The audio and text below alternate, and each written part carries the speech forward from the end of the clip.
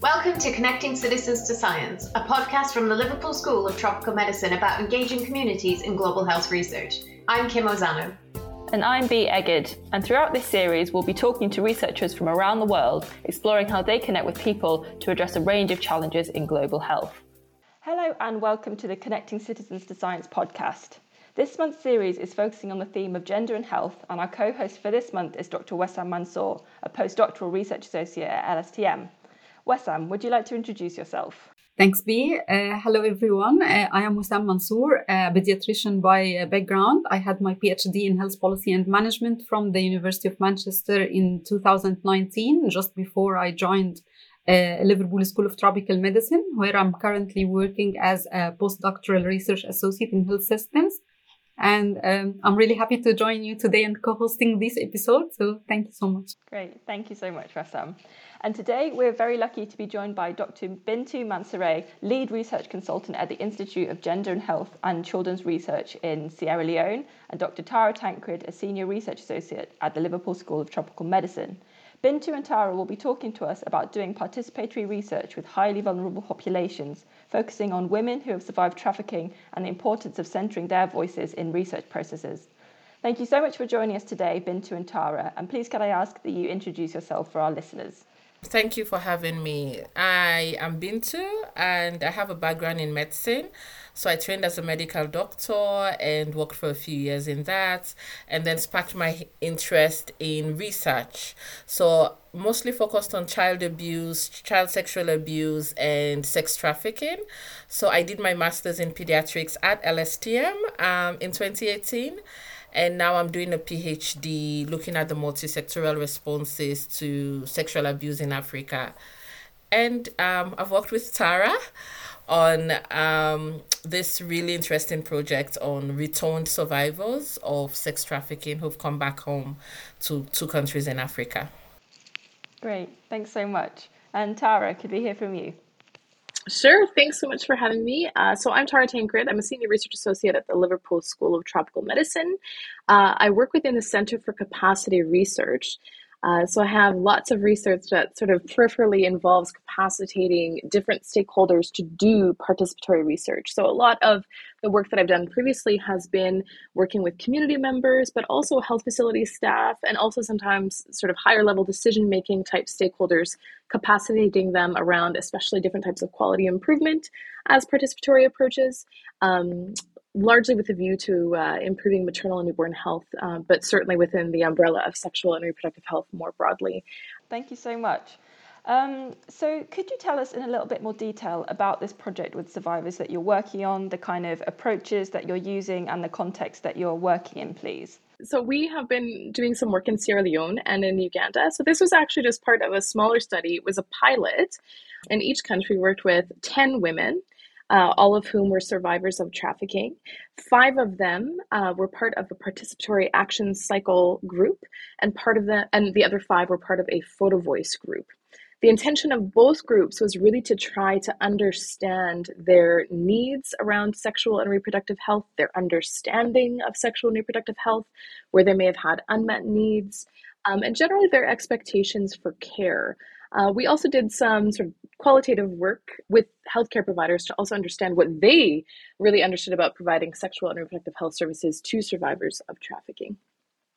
So within this, as I said, it was just a small pilot, but in both countries, we had a lot of really, really interesting discussions and I think findings around when survivors were, obviously, they're very, very vulnerable women. Often they have been quite a highly researched population. So having them participate in this type of research where they were much more in the driver's seat, I think was quite different. And I think that was quite appreciated. And I guess of the crux of this was really also around driving some action. So thinking about how sexual and reproductive health could be improved by survivors themselves, on their terms, given their own priorities. And one thing that came up in both contexts was that stigma and discrimination are obviously huge And we know for sure from discussions with survivors that it precludes them from accessing care. And so in both contexts, there was a strong desire around advocacy and around raising awareness about the experiences of survivors to hopefully reduce some of that stigma and discrimination. So in both contexts, documentaries were developed. In the case of Sierra Leone, there was also a sort of community docudrama. I will let Bintu explain that more. But yeah, it was a really, really interesting piece of work. And I think there was lots of unexpected but really rich insights generated.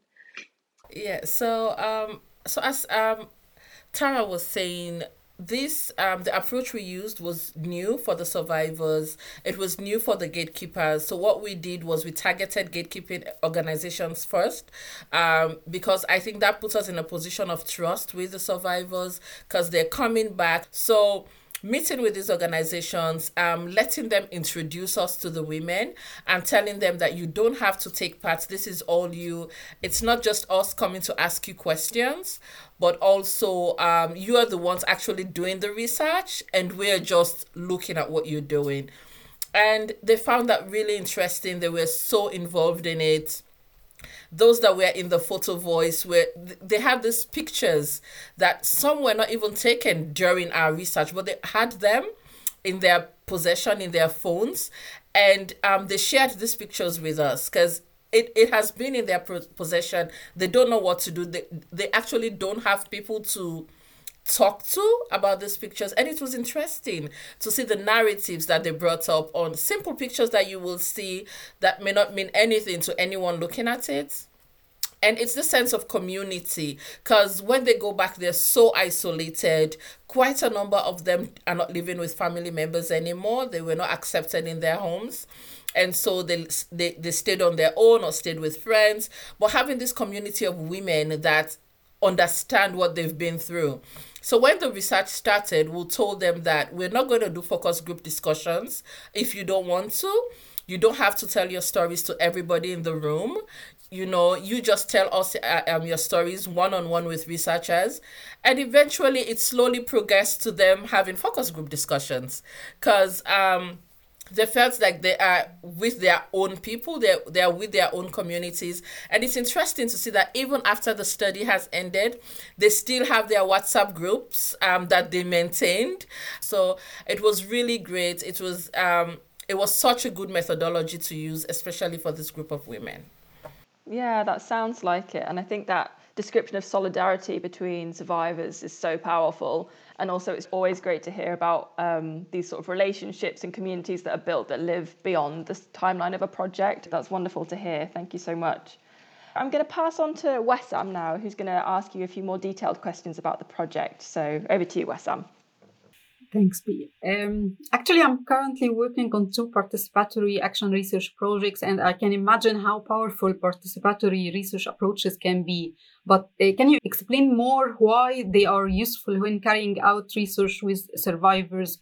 How have you engaged them in the research? So I think that with any participatory research, your participants are in the driver's seats. It's very much about their priorities. So in the case of both groups, participatory action cycles obviously follow a very clear cycle that starts with, problem identification and thinking about something to implement and then actually implementing it and having some reflections on that. Photo voice was used ultimately for a springboard for discussion and then to follow a similar process of, based on that discussion, thinking about identifying, where key sort of context-specific problems or priorities lie and then thinking about how to address those.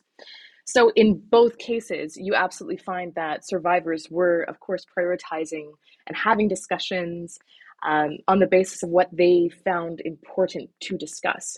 So it's really different than a traditional sort of qualitative interview or focus group discussion where you have a very explicit guide. We, of course, had some guiding prompts and some considerations on how those types of discussions would be held, but ultimately it was really driven by survivors. Using photo voice as, a sort of really clear illustrative example of this, as Bintu said, women were using any photo. So that was definitely unintended in our method, but it worked so well because it also helps, I think, a lot with recall. So these women were often taking photos during their processes of being trafficked or having escaped trafficking or immediately thereafter when they were seeking medical attention or something like that. So they had these photos of, these, really, really poignant parts of their life that had been captured in these moments that we were then able to access. So in that respect, yeah, I think it's very, very appropriate because it's survivor centered and it's survivor led. But another point of that is because it's survivor led, it's not triggering.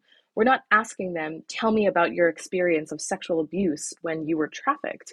It's so different. They had ubiquitous experiences of sexual abuse, and those came up, but they came up often after there had been a lot of trust building.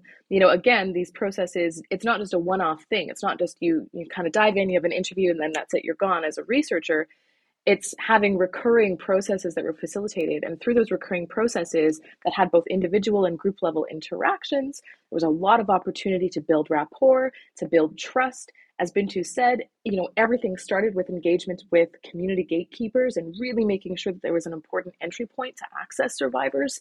So all of that was really, really important. And I think the emphasis on these processes being action orientated were also, about seeking opportunities and things like that. So Bintu actually had a discussion with Sam and Hasi the other day, interviewing them obviously about their process as facilitators. So these were our facilitators in Sierra Leone of these processes.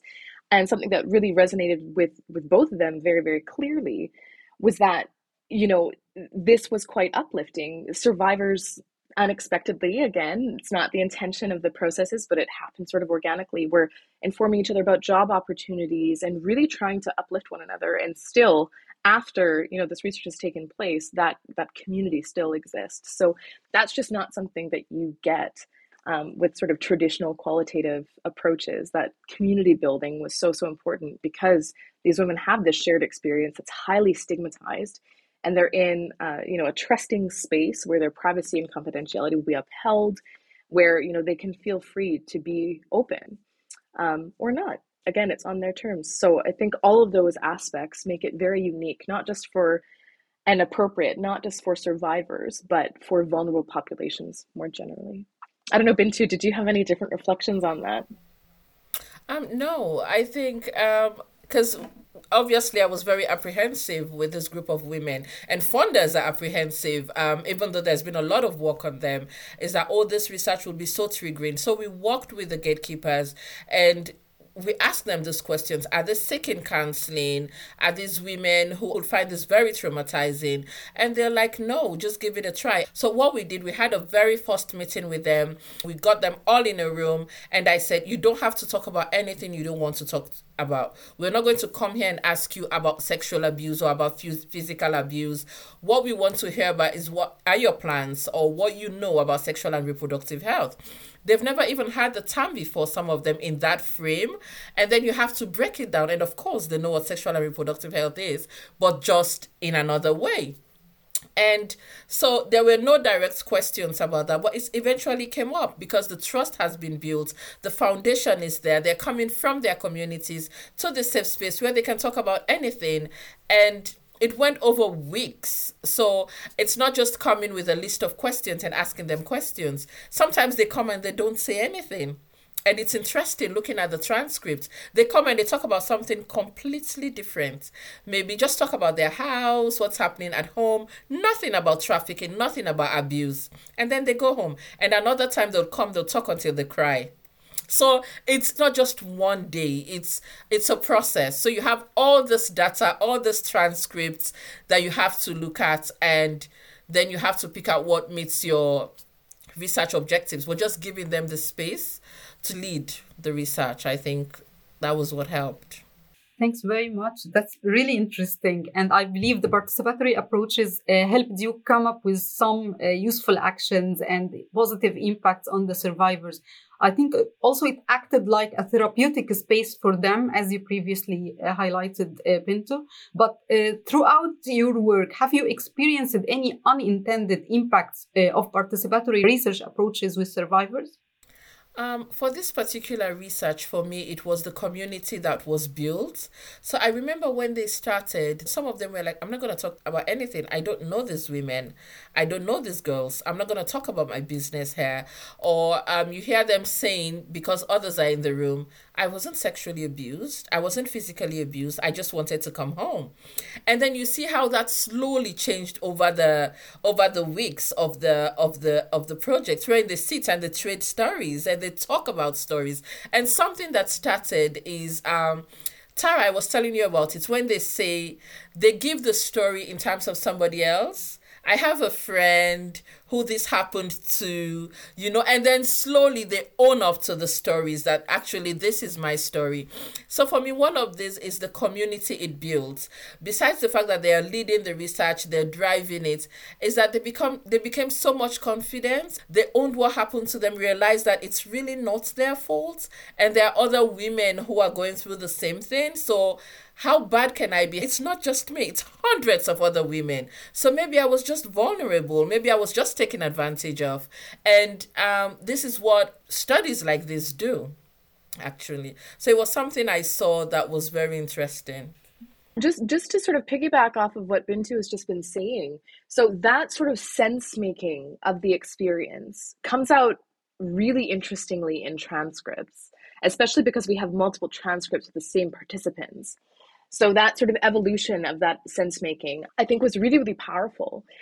But an added benefit of that equally, a lot of comments were made about the positive impact of these processes and simply having these discussions and simply being able to discuss and describe these horrible experiences with people who, can truly empathize was very cathartic, and it was also very positive for their mental health and well-being.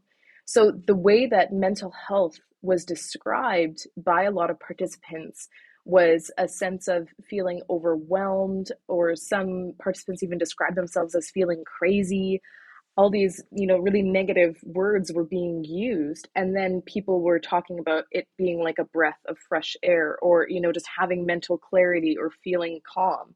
So it was really interesting that sort of language was coming out through the transcripts, because I do think that for many of these women, part of this process was very positive to their mental health and well-being. Thanks very much. This is really inspiring. Can you provide us with some key considerations you made while carrying out research with survivors?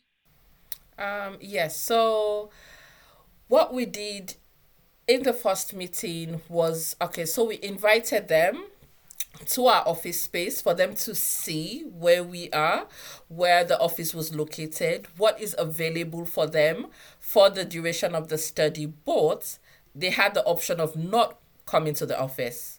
So what do you want? So this is the office space. These are the different rooms that would ensure your privacy, because at the start they wanted everything to be very private, one-on-one with the facilitator and the researcher. So we showed them the different offices, and we told them you can schedule your time with the researcher, and we'll make sure that you schedule your day, you schedule your time in the week. It's just once a week. You can choose any day, any time. The researcher would make themselves available to you. But also, you don't have to come to the office. We can meet you where you are. And Tara, this was something we talked about in the early stages of the research. We were surprised that all of them wanted to come to the office, because they were not living somewhere that was suitable, somewhere they felt like they could have this open conversation. So it was a neutral ground for them.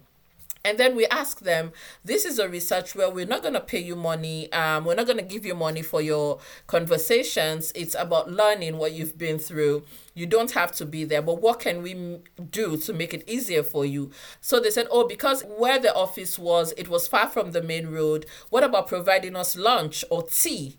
So if we come in the morning, what about breakfast? We're like, okay, that's something we could do. I discussed it with Tara. Is that something you think we could do? And she was like, yeah, providing them refreshments is something we can do. And so it's just having this discussion on how do you make this easier for them? So yeah, I would completely agree with everything that Bintu has said. And I think it really speaks to just being flexible with participants. Another thing that we really invested a lot of time in was safeguarding. So Bintu has a lot of expertise in safeguarding, and I think we really benefited from that as a study team. But we actually sat down with participants and we asked them, what can we do to enable you to feel safe? And there was a lot of really interesting things that came up, specific considerations that survivors had that we would never have even thought of, accommodating their childcare sort of needs and responsibilities, making sure that we could, as Bintu was talking about, work around their schedules, but also working around their preferred locations, things like that. It's really, really important. I think working with community gatekeepers, as we've already talked about, was really instrumental in establishing trust, because these were already trusted organizations that survivors were working with. And definitely, I think confidentiality was so important, really establishing all of those processes as very safe spaces where participants could be free to speak very openly. So I think all of those were really, really important considerations that we had when carrying out work with survivors. I wanted to ask as well if the women's journeys of return, as you, I think, phrased it, from being trafficked, if there was consistency in their experiences and in their journeys of return, or if everybody comes back and reintegrates in very different ways. I think there was a lot of consistency. First of all, their method of return was overwhelmingly that they were able to access the Sierra Leonean embassy where they were. And so accessing the embassy, that facilitated their safe passage back to Sierra Leone. So that was sort of one thing. What was quite different is that some people were able to sort of escape where they were and get to the embassy, whereas some women actually ended up being re-trafficked in that process. So escaping from where they were, not really having any clue how to get to the embassy, being picked up by someone and ultimately, basically being forced into sex work, and then escaping that and ending up at the embassy. So that was quite different for a lot of women. And then on return home, there is definitely a near universal experience of sort of being rejected from your community. Because what is really horrifying about this process is that these women were told overwhelmingly that they were going to get a job opportunity. So they had to pay their traffickers effectively, not recognizing they were traffickers. They thought that they were legitimate, organizations supporting their employment overwhelmingly in the Middle East. So they had to pay for visas and flights and all these things. And they were basically told, okay, this will come out of your paycheck. So you will go, we'll set that all up, you have all these fees. And sometimes they were charged fees ahead of time. So sometimes they took money from their family members. Sometimes they didn't even tell their family members that they were taking those resources. And so some of them, it looks like they basically stole from their family in order to do this. And there's no understanding at all around what this really was. And so the conditions they describe are basically like, it was imprisonment. And then 100% of them also then experienced, rife sexual abuses when they were in their homes. So I think when they were trying to re-enter, there was definitely a lot of stigma and discrimination, sometimes emanating directly from their families, because their families themselves sometimes felt exploited because there was use of money or resources in order to get to the Middle East.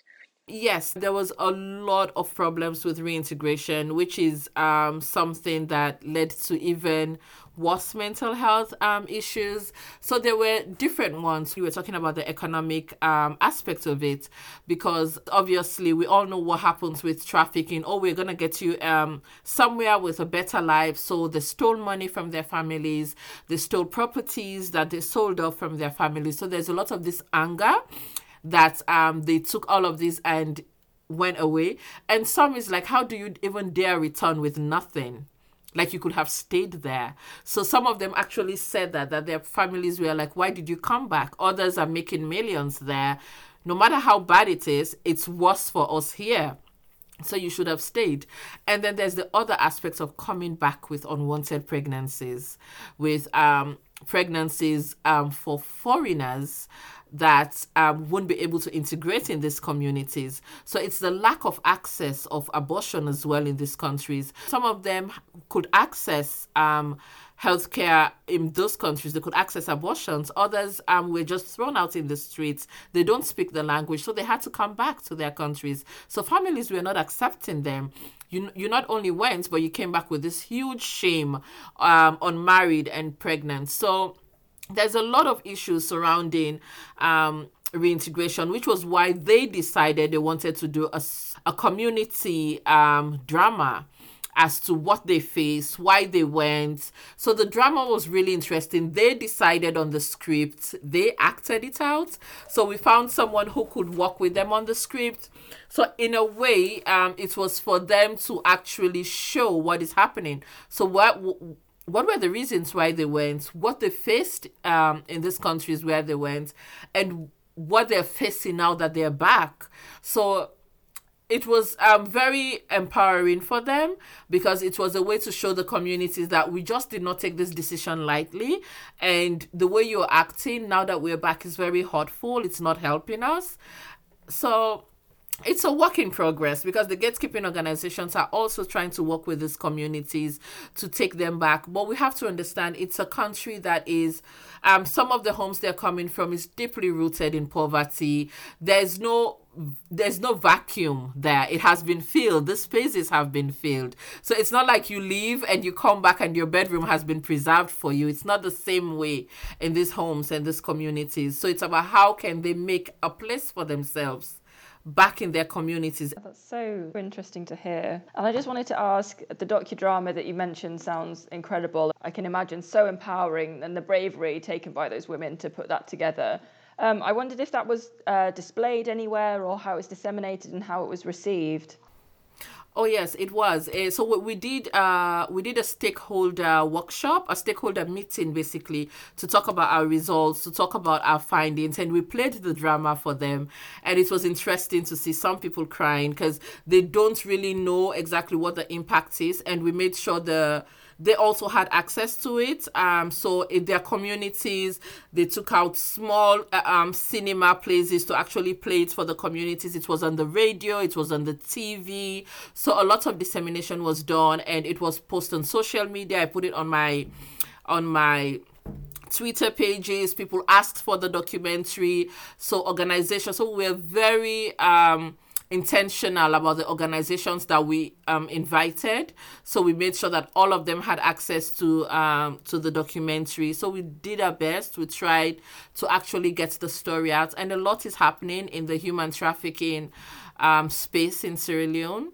So for once, it's actually been prioritized, because there was a lot of blaming and guilt on these women, as opposed to the government actually seeing it as a crime and working to end it. But slowly things are changing. Wonderful. So thank you so much for this incredible story that you've shared. It's wonderful to hear. So for other people looking to do work of this kind, potentially with vulnerable groups, do you have any key pieces of advice for researchers looking to do this sort of work in the future? I'm sure, Bintu, you probably have some additional reflections, but I think if we were to sort of consider the whole process, definitely like really taking time to develop relationships with gatekeepers, and then to ensure that you can work effectively with gatekeepers to access communities that you're trying to work with, and so that you can really build rapport and trust with communities and with your prospective participants or co-researchers, certainly right from the outset. So giving time to work with gatekeepers, giving time to build trust and rapport, for sure as necessary, giving time to actually build capacities. So in this work, we had to build capacities around actually helping survivors to understand what sexual and reproductive health was, the way that we were sort of conceptualizing it, and understanding how they were conceptualizing it. And then I think another consideration that Bintu mentioned was also around managing expectations. So being really, really transparent from the outset. This is what this is. This is what this is not. So if this is something that you're keen to participate in, great. And if it's not, if that's not okay with you, then that's also completely fine. But just having transparency about all the processes and managing those expectations is really key. And then I think the final point is just really around safeguarding. If you're working with vulnerable persons, there's a lot of opportunity for exploitation. And there's a lot of opportunity for harm, even unintentionally exacerbating harms, because people are so vulnerable. So I think just really, really trying to familiarize yourself with the needs and the potential for harm within your specific population that you're working within is really, really essential. Bintu, would you add to that? Yeah, just to add is listening to your survivors about what they want, listening to those you're doing the research with, because there's always this power dynamics with high income countries basically holding the purse strings and working with researchers in low income countries. It's actually listening to those who are living in these settings and incorporating their own thoughts and ideas. And finally, what you said about safeguarding, what we did towards the end of the study, that's also something that we can share, is developing a safeguarding questionnaire, which was amazing. It's in the Safeguarding Hub UK website as well. So it's developing a safeguarding questionnaire where we ask them, how do we keep you safe? How did you find the study? Was it safe? Because we started it in the beginning. So looking at the end of the study, what could we have done better? What else we could have done to make sure you felt safe? So it's about knowing that you're responsible for your participants, not only when they're in your own space. So our own study was really short.